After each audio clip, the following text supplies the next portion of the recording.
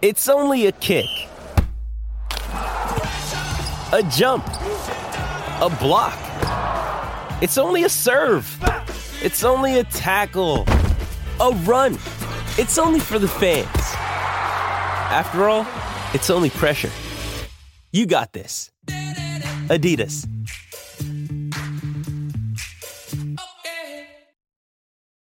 This episode is brought to you by Hyperice, the leader in advanced warm-up and recovery technology. They have tons of innovative products, like Venom-heated wearables to help soothe sore back muscles, Normatec compression boots to speed up recovery and increase circulation, and Hypervolt massage guns to improve mobility. Loved by athletes like Naomi Osaka and Erling Haaland. Try them yourself. Get 10% off your order with the code MOVE at Hyperice.com. Phil and Kyle start a podcast, and Rudy Gobert comes to town. Hardly a coincidence. It's Flagrant Howls with Phil Mackey and Kyle Teige. My bad. Hi, I'm Phil, and that's Kyle, and I forgot to put us on screen, thus the train wreck start to this podcast. Yes, we are professional podcasters, everyone. Hello.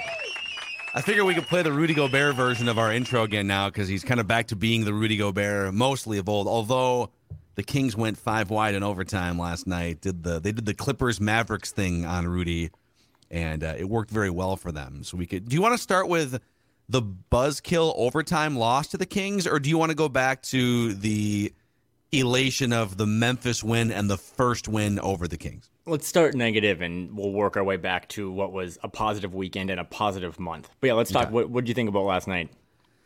I'm not. This is where I have to check myself because with an 82-game basketball season and the same thing like following the Twins, for instance, it's 162 games. Mm-hmm. And I do a football podcast every day. I talk about the Minnesota Vikings. We literally do a 365-day-a-year Vikings podcast that revolves around 17 football games. And so it's really easy in the football world to overreact to a 1 out of 17 slice because those games, you lose or win one of those games, and it could alter whether you get to the playoffs or seeding or whatever it may be. In the NBA, I think you're going to lose X amount of games. Some of them warrant panic button, emergency episode, oh my God, whatever. Some of your wins are going to warrant big time celebration, whatever. But there's just going to be some losses, I think, in an NBA schedule that are like, shrug your shoulders. Yeah, okay. There's definitely things to discuss, but that was just kind of a basketball loss. You're facing the Sacramento Kings, who are one of the top three or four seeds in the Western Conference. It's the highest scoring offense in the NBA. And you just beat them 2 nights ago. So they get to sit on it for 48 hours, scout you, create some sort of counterattack, right? Like they come out hot. They're leading by 7 after the first quarter. And then it kind of goes back and forth. But I don't know. Like there's definitely things to get into, overtime being one of them. But I don't know. I'm not like worked up about this loss, I guess. Should I be? No. Well, okay. Yes and no. No, in the sense of, I think I said this last week, but there was some stat where like 70% of these kind of 2-game series between like a home and home, so the Wolves obviously were at home for both games against the Kings, like 70% of the time those result in a split. Yeah. They've only been doing that kind of scheduling for a couple of years based on like COVID and trying to reduce some travel. But yeah, I mean, I don't know, a little behind the scenes, like I kind of bet the Kings money line. Like I was just like, I just don't think the Wolves can do it again, even though they looked really good on, what was it, Saturday night against the Kings, on the second night of a back-to-back after a pretty impressive Memphis win. So no, I kind of woke up yesterday morning and was like, the Wolves are probably going to lose to the Kings. The way you would feel bad about it is in overtime, it was actually bad for the Wolves that Sabonis fouled out. The second time, the real time, I know we all thought he got ejected, which he probably should have been because he was throwing a tantrum and got one technical and like, I don't know, Naz Reid got stabbed again, and he got a technical for just being like, hey, I got stabbed. So weird officiating again, but once Sabonis went out, the Kings just kind of went, and this is something to look at moving forward in the playoffs, like they just went really small, and they played Trey Lyles at the 5. He kind of cooked him in a little pick and roll, hit a couple threes. They're not really used to defending that a lot right now. I mean, I think I saw the Wolves had like the 6th best defensive rating in January. So, I mean, they figured out the Rudy thing a lot when you play a traditional lineup, but when you play a team that kind of goes small, that sucked. Also, too, like, I don't want to bury the lead, free throws. I'm as a Timberwolves fan or someone who covers the team, like, I'm used to dropping a game here and there and being a little disappointed, but I really like that's probably my biggest pet peeve in basketball is when you lose because you just shot 13 of 25 from the free throw line. Super weird. Yeah, and Ant and D'Lo were 1 of 7 combined. Ant and D'Lo? Like, yeah, and like they missed a couple. Like I always hate to when like you're at home and the opponent gets called for a technical. That's a good moment in the crowd to kind of get them riled up, and then you go miss the free throw. It's like that was a wasted moment. So free throws did them in. Turnovers. I mean, well, I'm sure we'll talk about a lot of things, but D'Angelo Russell was phenomenal in the entire month of January. I have some thoughts on the way he is covered nationally, but we used to get on him, and we still do when he turns the ball over a lot. Well, Ant had 6 turnovers last night, and they were all killers. Like they were like some just sloppy, like dribbling turnovers. So we got to keep it consistent. I thought Ant, even though he had 33 and 8 and 5 and 2 steals and 2 blocks, he was really good again. He went kind of full Michael Jordan down the stretch there, just hitting one pull-up contested 2 after another to try to win it, but he did have some sloppy turnovers that kind of did him in, and then, the free throws were not great. But all in all, to your point originally, they win that game last night. They're the 4 seed in the West. They lose that game, they're the 9 seed. We're probably going to keep doing that, and I have said that, these last 30 or so games are kind of must win, but as John Krasinski tweeted out, there's still 11 weeks of the season left. That's pretty much an entire NFL season, so we're going to ride the roller coaster until the middle of April, but, it was a bummer of a loss because they actually probably should have won it. They didn't just get, run out of the building, but they did get a really big Memphis win. They got a big Kings win on a back-to-back, and I think no team in the month of January had more wins than the Timberwolves. They were 11-5. Like I said, 15th in net or an offensive rating, 6th, I think, in defensive rating. Like, they had a really, really good month, and for another day, they're still missing Karl-Anthony Towns. So, good month, but it means nothing if you then come into February, as they do tomorrow, and go back to, basically moving forward, are you the January Timberwolves or are you the December Timberwolves? Because if you're the January one, this is going to be great. Yes. If you're the December Timberwolves, this is not going to be great. We had a little bit of a classic D'Lo performance last night, like the classic bad D'Lo. He's been so great. He's probably played the best basketball of his career the last 2 months. Yep. There might be a stretch with that Brooklyn season where he popped up. Wasn't he an all-star one year in Brooklyn and they went to the playoffs? Yep. But he's been shooting like 45% or something from 3 over the last like month and a half, 2 months. And last night was, and he did this a lot at the beginning of the year. It was a 4 for 16 where he just can't make anything. 2 for 10 from 3-point range and 0 for 3 from the free throw line. So hopefully he's not going into like a bad D'Lo stretch. On the Ant front, the turnovers were bad. There were some just like untimely things here and there. But even like games where he's a little off, he's not making free throws, or he's settling for too many shots and not driving to the lane enough. Like you could nitpick some of those things last night for sure. The turnovers. He doesn't have clunkers anymore. No, right, knock on wood. That's a good point. He has I was just looking last season, for instance. So he had 10 games last year where he scored single-digit points, where he's just basically non-existent. And so of those 10 games, he also had only 1 game with more than 4 rebounds. So there's games where it's like he's not scoring and he's not rebounding and he's not a playmaker dishing. It'd be one thing if you score 9 points, but you also get like 8 assists and 10 rebounds or something, and whatever, your offense isn't working. When his offense wasn't working last year for a huge chunk of this game, by the way, I'm leaving out an 11-point performance, a 12, a 13. Like, he had a lot of those last year. And then you get hot for a couple weeks.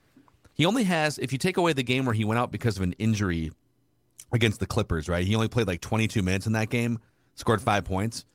He only has one other single-digit point game, and that was back the 4th game of the season against the San Antonio Spurs, a game in which he also grabbed 10 rebounds and was playing defense throughout the night on various Spurs players, right? Even his weird games or his like, he's kind of off tonight or he's a little sloppy with the handle, it's like 33, 8 and 5, but a little sloppy. Oh, he goes for 30, 25, 7 and 7, right? Every night is becoming like this for Anthony Edwards. Even like his floor is heightened compared to where it was at the beginning of the year. Yeah, this was a little bit of a take, but I thought Saturday nights, again, if we would have recorded yesterday, this pod would be a little different. So I apologize for the work inconvenience. But yeah, Saturday night I thought was one of his best games of his career. Selfishly, because that was like the last real night of Wolves basketball before the coaches' votes were due for the All-Star reserves, which were due Sunday night. So I was like, if there are coaches that are actually going all the way up until the deadline, and went 34, 10, and 6, and also kind of shut down De'Aaron Fox for most of the game. And that was on the second night of a back-to-back. I mean, think about the old days, quote unquote, where Ant used to come into that second night of a back-to-back and just be, bad. He would just be tired. He didn't know how to have a good routine. But yeah, he averaged in the month of January, 28 points, 6 rebounds, 5 assists. He shot 40% from 3, 47% from the field. Man. It's incredible. I mean, it really is like, I always look at Prize Picks a little bit, and like his total for points is like 27.5, 28.5. It's like, that is a huge number. And it's like, oh, he had 34. Oh, he had 44. Oh, it's like he just brings it now every night. His energy is infectious for his teammates. And he just, that's his play, D'Angelo Russell's play, that whole kind of combined play of that backcourt goes back to why no team won more games since the start of the year than Minnesota. I think they've both been clicking. It's been great to watch, and regardless of if he actually gets the All-Star nod as a reserve on Thursday, which I'm still very skeptical, you have what it turns out to be a 21-year-old potential All-Star. On the other end, I tweeted this out right before we went live, but Basketball Reference put up this cool graph where they put all the guys' faces and heads, but basically it just said Jaden McDaniels, top right corner, is the best wing defender in the league. Like, you got people listening to this might think, oh, Dylan Brooks, or like Denny Avdia for the Wizards. It's like, no, Jaden McDaniels, his head is in the far right corner. So you have this all-defensive candidate on one end that you drafted in 2020. You have this potential all-star, future all-NBA guy on the offensive end that you drafted in 2020. Like, regardless of all the other chapters of this, you still need to figure out Carl. You got to figure out Rudy, D'Angelo Russell, all the bench guys having no picks. But it's a pretty impressive time for that franchise compared to where we were at the end of December when, today is January 31st. December 31st, we were all huddling outside the locker room, as inside the locker room they were having a players-only meeting. So pretty big turnaround this last month. But again, can you do it again in February and March when the schedule continues to get harder and harder?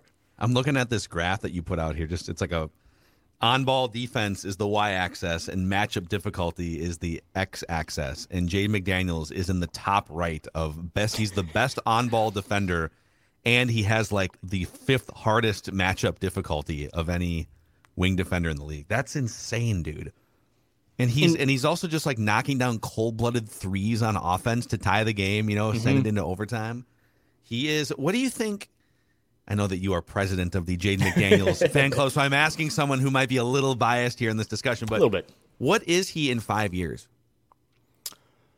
Oh, the Suns' run over these last couple of years has obviously been because Devin Booker became All-NBA, and then they made this kind of a Rudy Gobert-like trade to go get Chris Paul to solidify their backcourt, to be their leader. But a lot of it's still like that Mikal Bridges leap, becoming an all-world 3-and-D guy. That's what you would hope for Jaden, right? Like if you just looked 5 years in the future and said Jaden made 3 all-defensive teams, usually going back historically, people don't really make all-defensive teams if your team sucks.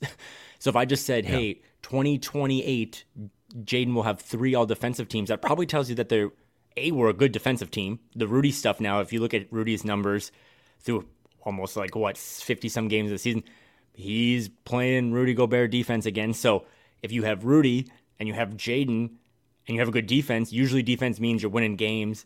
Offensively, I don't know offensively because he's still every single night. It takes him until 2 minutes left in the fourth to get 11 points. Yeah. He's just not part of the offensive plan.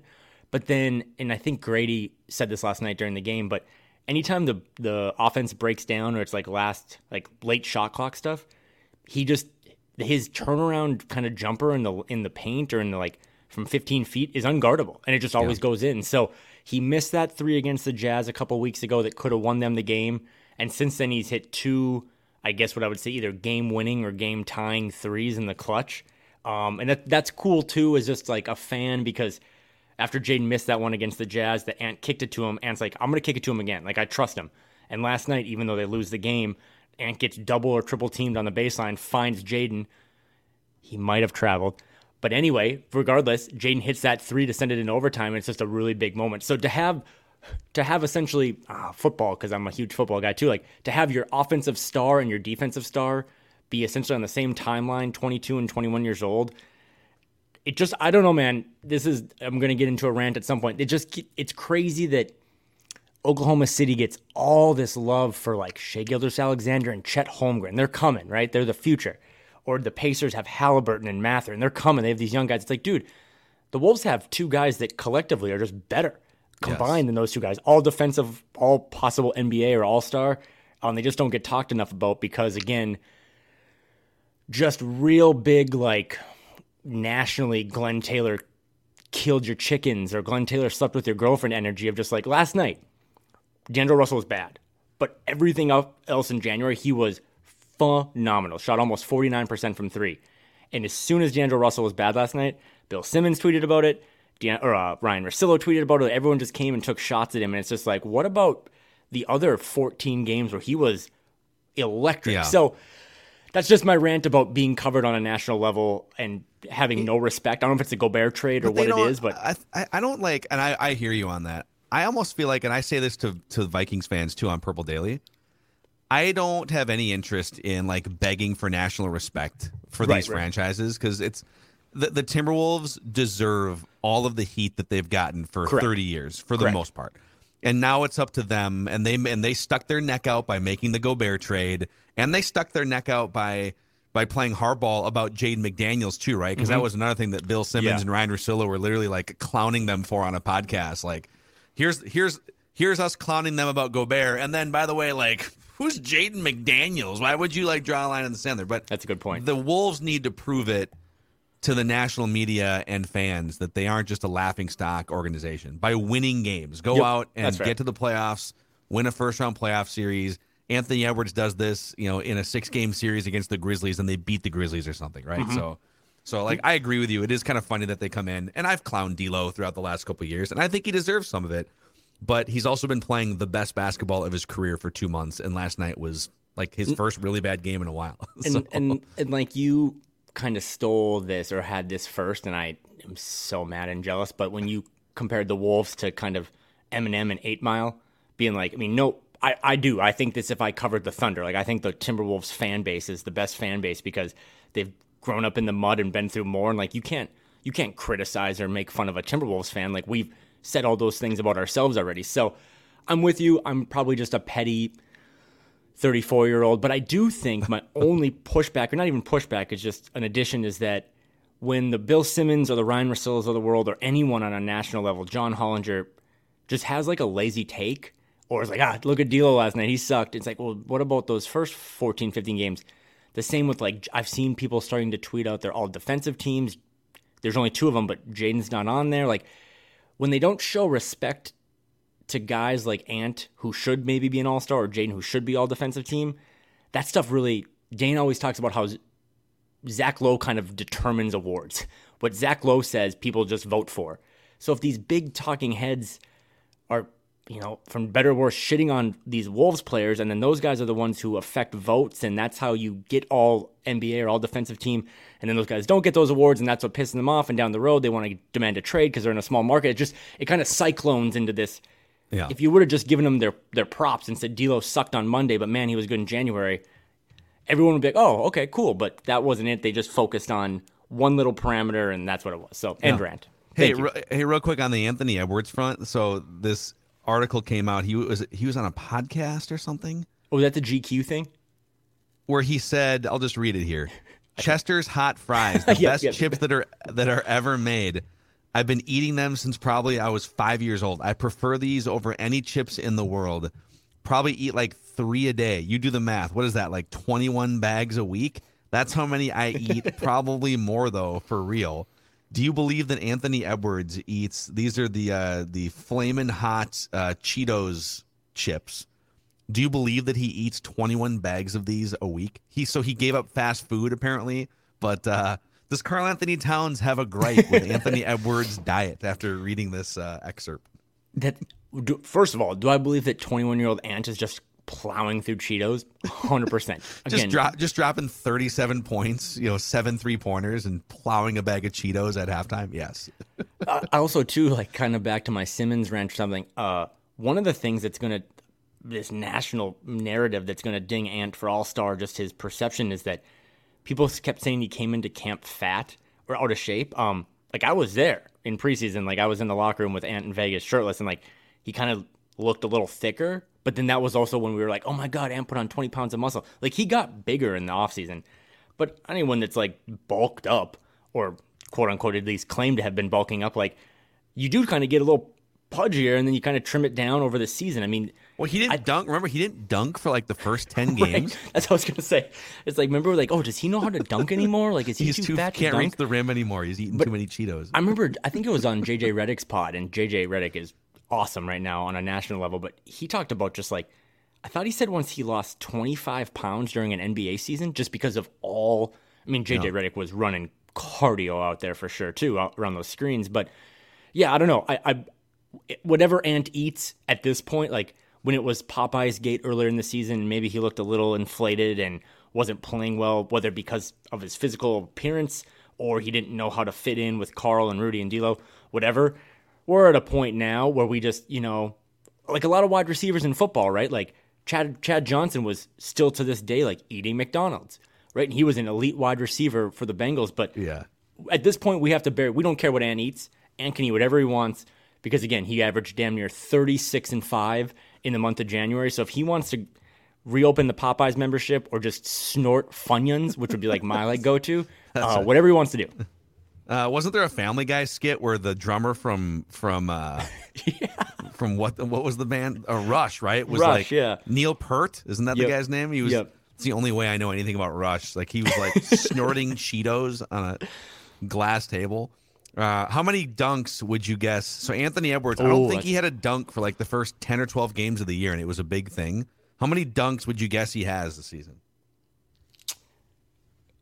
They've played 50-some games. I would say 85 dunks. Oh, wow. Wow, way too much credit. Oh, okay. Really? 39. He's got 39 dunks on the season. Okay.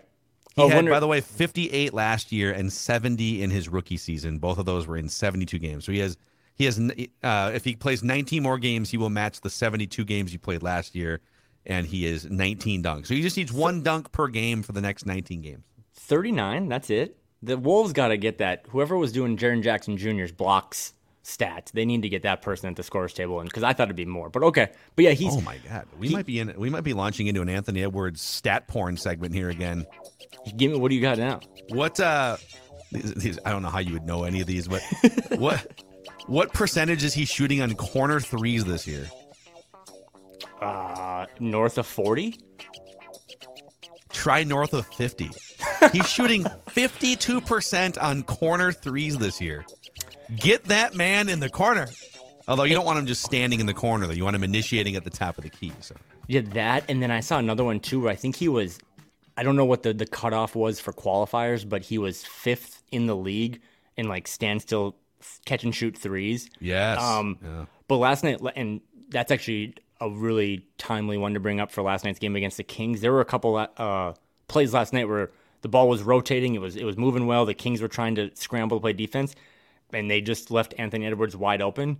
And one of my buddies texted me, like, Ant shooting wide open threes now is just a layup. And think about that. Like, that was one a of the huge big thing early in his career. Yeah. Question marks coming in from Georgia was like, I don't know if he can shoot. Like, I even saw the Ringer updated there. I just have this hatred, I guess, for Bill Simmons. But the Ringer did their updated 100 players, and for Ant, he was, I don't know, in the 30s. But the little question mark was like, needs to improve his shooting. And it's like, well, I guess everyone technically needs to improve their shooting, but like, that kid's come damn far in 3 seasons from where he was to where he is now. Is basically, again, like, if he's open, he's going to make it. So, yeah, the volume threes maybe explain why he hasn't gotten to the rim as much, but he definitely has no fear having one big poster dunk a game.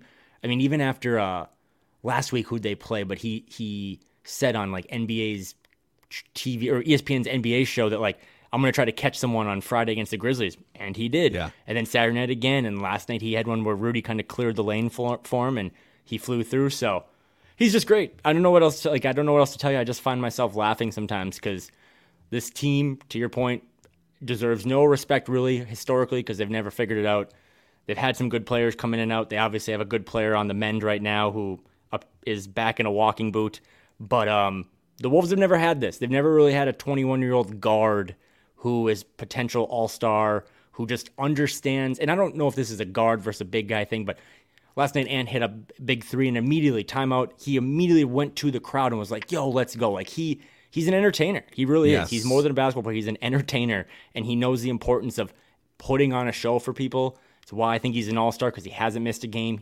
If you want to watch Anthony Edwards, one of the best under 25 players in the league, whether it be home or away, he's going to be there. So feel free to get a ticket. He's going to be box office, and it's just the leap has happened. The leap is happening in front of our eyes, and it's great. It is, and it's like the showmanship thing. Some people might scoff at that and say, "Well, okay, that's great," but ultimately, at the end of the day, like you're there to be a basketball player. I mean, like, okay, The Rock, Dwayne Johnson's a showman. You're going to put him at point guard. Mm-hmm.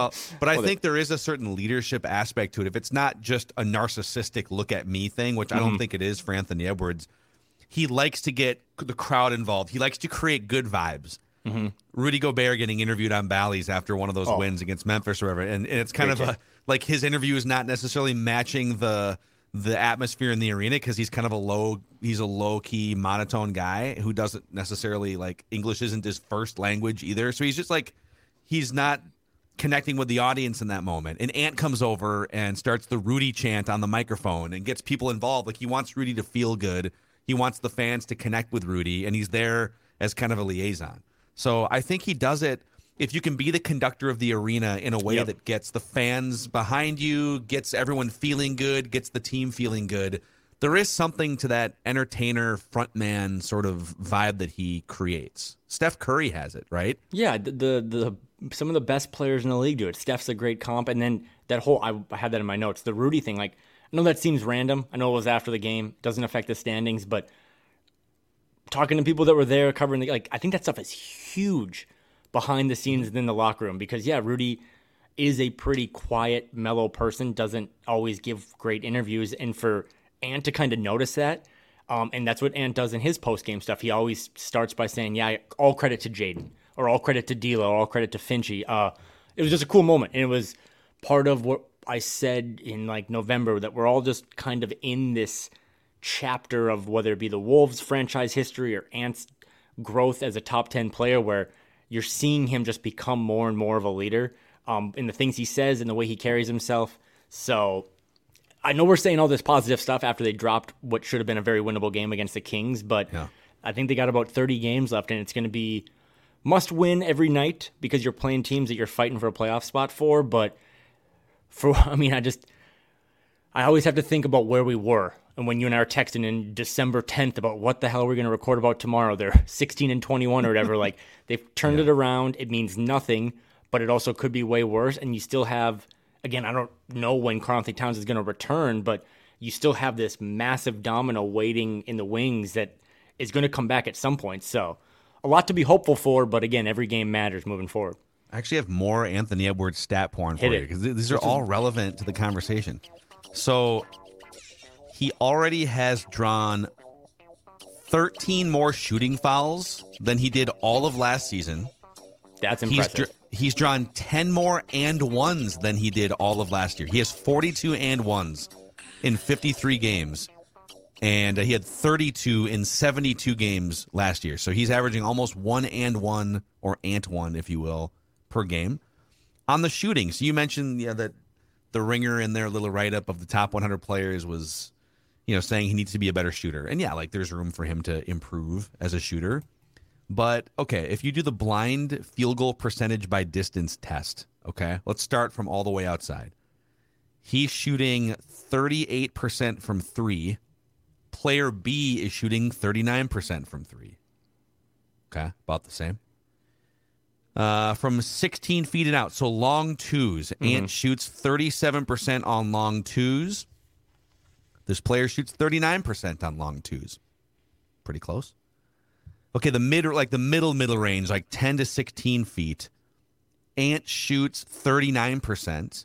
Player A or B, whatever, shoots 39%. So they shoot the same. So basically from 10 feet out, these two players are pretty much the same shooters. Klay Thompson was the player that I was comparing there. Wow. Okay. One of the best shooters of all time. Clearly on the downside of his career a little bit with injuries. If you did and stuff, this with his numbers 5 years ago, it would be a little different. But Klay's still having a good season and is still a very, very good shooter. So he's basically like this. And Klay is shooting 40% from downtown on the season, and he is scoring 21 points a game. So it's not as bad as people think. He's actually getting better as a shooter too. And this is kind of a segue off that, but we did talk a little D'Lo, and D'Lo will continue to be just in the news, I think, until the trade deadline. I don't think they're at a level now where, as a team that basically said we're an all-in team by the price we paid for Gobert. I don't know how you can then pivot off of that and trade away a player who directly resulted in helping you win games in January in D'Angelo Russell. But I think Alan Horton had this, but the Edwards-Russell two-man pairing net rating by month, November, minus 5.5 points. December, they're plus 1.1. And in January, they're plus 7.8. Wow. So it got better. I mean, that's eye test too, right? Like November was bad. December, it seemed like they started to figure out a little bit, but the record you said was this bad. is D'Lo and Ant or Jaden and Ant? D'Lo and Ant. D'Lo and Ant, yes. Okay. So November, minus 5.6. December, plus 1.1. January, plus 7.8. Okay, does this make the deadline's coming up here in a week and a half. I've gone back and forth on this. If you would have asked me a month ago, I would have said, "Oh, you got to get something for D'Lo." I'm almost now willing to just, the way that those guys are playing together, and D'Lo was not good last night. The not to lose sight of this thing. Like, the long term is important, but to me, getting into the playoffs and doing something meaningful this year, win a playoff series, should be your number one goal.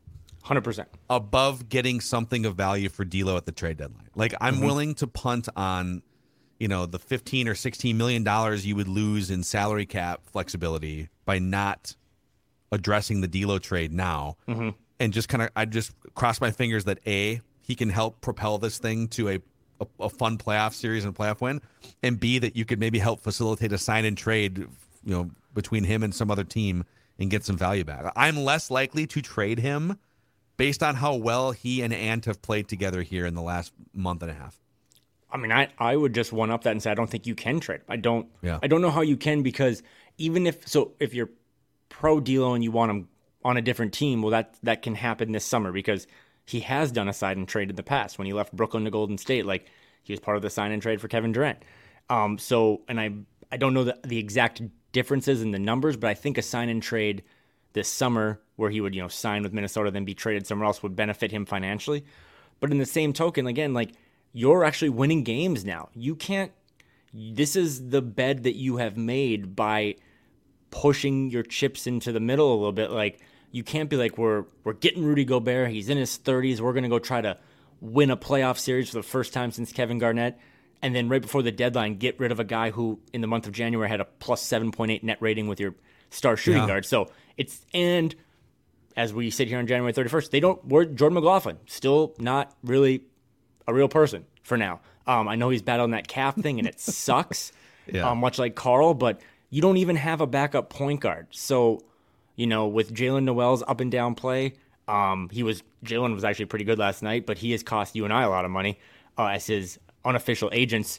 You don't really have a lot of other options. So D'Angelo Russell has some leverage here. He's been playing well, had kind of a stinker last night, but I just don't know how you trade him, Phil. I don't, because you're trying to win games. You're trying to be competitive. That's what this was all about. And even without Carl, you need both of those guys in the backcourt to, on some nights, just outshoot people. That's what they did against the Kings. They just outshot the Kings, and without D'Lo, you don't have a lot to put next to Ant. Okay, if I could guarantee you this version of D'Lo, so the December, January version of D'Lo, You're going to get 20 points. You're going to get a guy that can play. He can either play point guard or he can play off the ball. He's going to shoot 40% from three. He's going to play really well with Anthony Edwards. He's 26 years old. This is the version you're going to get going forward, deferring to Ant, but stepping up as he needs to. You have to pick between him at, let's say, $25-30 million or Karl Anthony Towns. One of them has to go. He's hesitating. He's hesitating. We have cleared this up on both ends that I am, like I said, it never crosses my mind to trade Karl. I've never thought about it. But I will say, and there's some other 5-man lineup stuff for the month of January, the last 30 games. Oh, you want to do the lineup game? The lineup combination update game? This starting lineup of D'Lo, Ant, Jaden, Kyle, and Rudy is I thought it was like one of the 6 best net rating starting 5s right now in the month of January. Like, they're really good. And a lot of that is D'Angelo Russell's, floor spacing. I can see how D'Lo fits next to Rudy, is my point. Better than I can see Karl fitting next to Rudy. And it's not even a Karl thing, but it's, again, let's say everyone comes back on Valentine's Day or whatever. Like, I literally have started the process of building the Kyle Anderson statue. He can't play less, right? Like, Jaden can't play less. He's your best defender. We just talked about that. You can't play Ant less. He's your best offensive player. So I know what you're trying to do. I would still take Karl a little bit, but D'Lo's fit this last month has made me see, like, oh, maybe this is what Tim Connolly and those guys saw back in July when they envisioned a lineup around Rudy Gobert. And also, too, like, again, I don't want to trade Karl, but Karl Anthony Towns is still a top 30, top 25 All-NBA player. Yeah. And he gets you a lot of the picks back and assets that you lost in the Gobert trade. So that was just a non-answer answer. But for now, I just don't think you can trade D'Lo because Karl is wearing a Phillies jersey in a walking boot. I don't know if he's coming back anytime soon. And you're trying to win games, and the only way you're going to win games is with talent. And D'Lo is really talented, and you need him next to Ant. So I think part of what makes this a hard thing to answer is that I wouldn't necessarily bet that he's going to give you this level of. I don't think he's like reached a new consistent level. We've always known what he can be at his peak, but we also know that he can just like be unplayable at the end of a key playoff game 6. So I don't know that I trust this to continue forward. But to your point about Kyle Anderson, it is kind of crazy. Let's do the weekly lineup combinations update here on Flagrant Howls. Their best 2-man pairing among guys that have played enough minutes to qualify. So these are guys that have played together for at least like 400 minutes. So, not everyone is accounted for here. The best 2-man pairing, net rating per 100 possessions, is Kyle Anderson and Rudy Gobert. Yep. They are a +9 when paired together on the court. The second best pairing is Kyle Anderson and Jaden McDaniels. They are a +8 per 100 possessions net rating. So are you going to these are good problems to have because you're talking about how do you integrate a guy that's 7 feet tall that shoots 40% from downtown, can pass, rebound, has been the face of the franchise, right? But how do you integrate him back in without disrupting the Kyle Anderson, Rudy Gobert dynamic and the Kyle Anderson, Jaden McDaniels dynamic? I don't know. Because you almost have to start Cat. And by starting Cat and Gobert, you're automatically taking away minutes that Kyle Anderson and Gobert would be playing together. Listen, there's been some people that wear tinfoil on their heads that have been like, maybe we can, when Karl comes back, he can come off the bench. No, he's not going to be down. That's not going to happen. So good luck. But this is, again, something that doesn't have to be discussed today because tomorrow night they're going to not have Karl against the Warriors and they're going to need all of D'Lo and all of Kyle and all these other guys. But it is what makes this really interesting is that this experiment is going to last multiple years. It's going to have different iterations at times due to injury or transactions or whatever. But this was still a move, in my mind, made in July to maximize Karl Anthony Towns. It still left you with a window to build around Ant down the road and Jaden and all that stuff. But this was supposed to, in my mind, be the piece that maximizes Karl and maximizes this version of the Wolves. Yeah. And you haven't had Karl. You haven't had Karl for over 30 games. So I don't know how they're going to do it. But yeah, I mean, you found this kind of watered down version of Karl that can shoot and rebound and play make and Kyle Anderson. And it's like that guy can't be playing 20 minutes a game moving forward. He has to still get his 30. And then if Jaden and Ant get 35 and Rudy gets 35 and you have D'Lo, he needs 28 to 32. It's not going to get any less interesting, Phil, and it's going to be a headache for Finch to figure out. But for now, I don't know when Carl's coming back. That's been so weird. He posted another cryptic photo. He does this on purpose sometimes. I think he likes when people talk about him and stuff. So he posted the photo of him watching his Eagles in a walking boot at home. Did not have to include the walking boot in the picture, but I think he wanted to just to show people like, hey, here's how bad it is. So no timetable. Well, listen, no one wants to talk about this an hour in, but there's someone's to blame, though. And I don't think it's Carl, even though, yeah, I'm with you. The boot was, I've cropped photos before, right, where I'm wearing, like, I don't have socks on. I'm like, I'm not posting my bare feet online. Like, he definitely included the boot. But then to the same point, like, Carl was at games 2 weeks ago, supporting his team, doing what I think a good teammate does, and then he's not at games. And when he was at those games, he didn't have a boot on. Yeah. So now he has a boot, but then everything that the Wolves say, whether it be Finch or it's all part of the process. All part of the process. Trust the process. The amputation process? Yeah, what process are we talking about? What process goes from no boot to a boot? So again, I don't really care what the original timeline was, because anyone who has some sort of a medical degree has said a grade 3 calf strain is super serious and they're not coming back in 6 to 8 weeks, but they just haven't. I don't know. I remember when Josh Okogie left a game against the Lakers a couple of years ago and the Wolves were like, he's just cramping. And then the next day I was like, actually he tore his hamstring. It's like, well, I think we could have diagnosed that in real time. So yeah. Daniil Hunter once woke up with a little bit of a stiff neck and like didn't play for 2 years. yeah, just like, he's got a bad headache, and it's like, well, that was 18 months ago. So yeah, for now.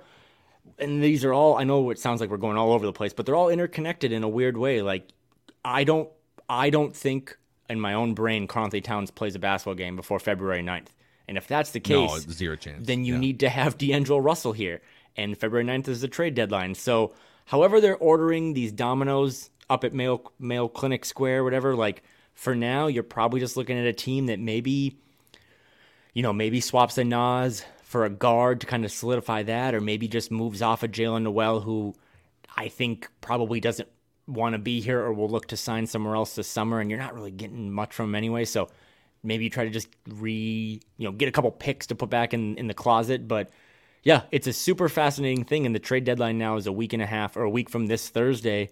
And you got a team that, again, could have been the 4 seed waking up. Yeah, they're the 9 seed. Every game matters moving forward, but maybe they want to be buyers with the limited resources they have to try to solidify this thing and make a push. The schedule coming up is very, very interesting. So you've got the Warriors coming to town. We're recording this on a Tuesday. They're coming to town tomorrow night, Wednesday. And then you say, then you get Orlando. Dude, Orlando just beat Philadelphia in Philadelphia last night. They've beat the Celtics 3 times in the last month and a half. Yep. That is not – so they started like 5-20, and people are like, another garbage Magic team, just like always. I think they're 4 games above 500 since they started 5-20. So I'm not making excuses in advance here, but that is not the Wolves have already shown they can lose to anyone in the league. They can absolutely get beat by 18 points at home by Orlando if they don't come in with both eyes open. Then you go a home and home against Denver, then a road game against Utah, road game against Memphis, road game against Dallas, taking you through the trade deadline. So the next 7 games, 6 of them against the Western Conference playoff bracket, basically, and then a game against a feisty Magic team that's been beating some of the best teams in the Eastern Conference. Can you continue to hold serve? You're not going to win all those games, but can you, those are 7 games. Can you go 4-3 in those games? Can you beat Orlando at home, Denver at home, and maybe either Utah, Golden State, Memphis, Dallas, split those games? That's what I want. I'd like to see a 4-3 stretch through this sort of gauntlet portion of the schedule. And that's why, glass half full, it's like, yeah, they beat the Grizzlies and they beat the Kings, glass half empty. Then they lost to Kings in a game that they definitely should have won. But yeah, I think at 27-26, let's do a little math on the fly. I think that means 29 more games. I think 5 of those games are against teams that are currently not in the top 10 in their conference. So they have 24 games as of today that are against essentially playoff teams. Now, again, the Pelicans used to be 1, and now they've fallen on an 8-game losing streak. Who knows? They do finish with like a Lakers, Blazers, Nets, Spurs, Pelicans.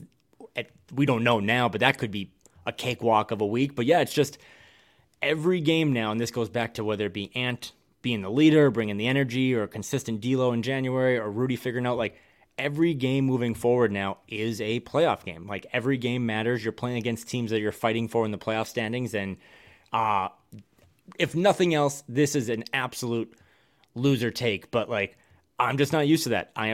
When the calendar flips to February, almost every year of my life, I'm just looking at mock drafts. Clearly, I'm not doing that this year because they have no pick, but it's not time to be looking at standings in Tankathon. It's time to be looking at standings on ESPN.com.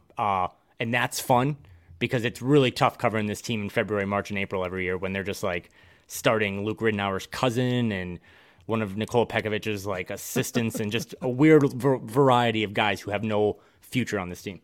You know what's kind of crazy about their schedule? Last thought here, and then we'll wrap it for the week, for the day, anyways. We may give you a second episode later this week. My schedule's kind of up in the air. Just for the audience that doesn't know, my wife and I are moving back to Minnesota. We're going to desert Kyle in the Pacific Northwest. Yeah, the West Coast Flagrant Howls office is going to be lonely. Maybe we can convince him to join us in the Midwest Flagrant Howls office at some point. But the Wolves have only 7 home games between February 25th and the end of the regular season, which is April 9th. So say that again. They have a 6-week stretch to end the season, and they have 7 home games in the final 6 weeks of the season. That's crazy, man. I mean, again, we will at some point bring up these Pistons and Rockets losses, even if an optimistic person like myself thinks, okay, they lost that dumb Rockets game, but then it pissed them off and they went into New Orleans and beat them. I believe some of that's real, but still, some of these games they've dropped are going to come back to sting them unless they can go out and, they have, I think this Sunday, Tuesday, they have a home and away against Denver. If you can sweep that against the best team in the West and kind of make up for one of those bad losses. But yeah, every game moving forward now is box office, must watch, whether it be you're attending at Target Center, you're watching on League Pass, whatever. They don't have an easy game on their schedule. Even a Charlotte team has beaten them before. The Spurs love to try to upset teams. So they don't have another easy game on the schedule, and that's probably good because they are terrible against easy games. Yeah, they should. Every game should feel like a do or die for them to actually try. So, all right, he's Kyle. I'm Phil. If you could, please give us a 5-star rating and a positive review on Apple Podcasts. And if you could also click the subscribe button and the like button on the YouTube channel, the Score North YouTube channel here, where Flagrant Howls exists. We would be very appreciative. We'll see you next time on your favorite Timberwolves lifestyle podcast.